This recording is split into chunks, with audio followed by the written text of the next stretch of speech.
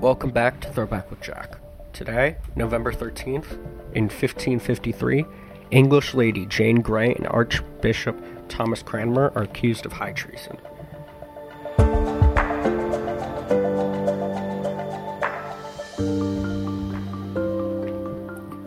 The great-granddaughter of Henry VII, Lady Jane Grey was a royal lady in every sense of the word. She went to live in the household of Queen Catherine Parr when she was barely 9 years old, and subsequently became ward to Catherine's fourth husband, Thomas Seymour, upon Catherine's death in 1548. Seymour was actually planning her marriage to his nephew and her cousin, the young King Edward VI, which is incest, but Seymour was beheaded for treason in 1549, so that plan fell through.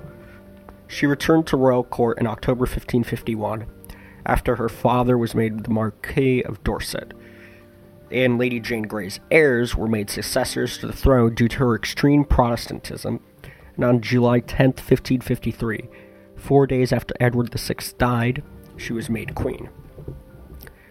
Now, of course, she fainted when she heard the news, because apparently she didn't want to be queen. However, Edward's sister, Mary Tudor, was the heir according to an Act of Parliament of 1544, and had Henry VIII's support due to his will. Mary was thus queen and imprisoned Jane and her father in the Tower of London, but he was soon pardoned. Her husband and her, however, were accused of high treason on November 13, 1553. She pled guilty and was sentenced to death, and they were beheaded on February 12, 1554. But that's not all.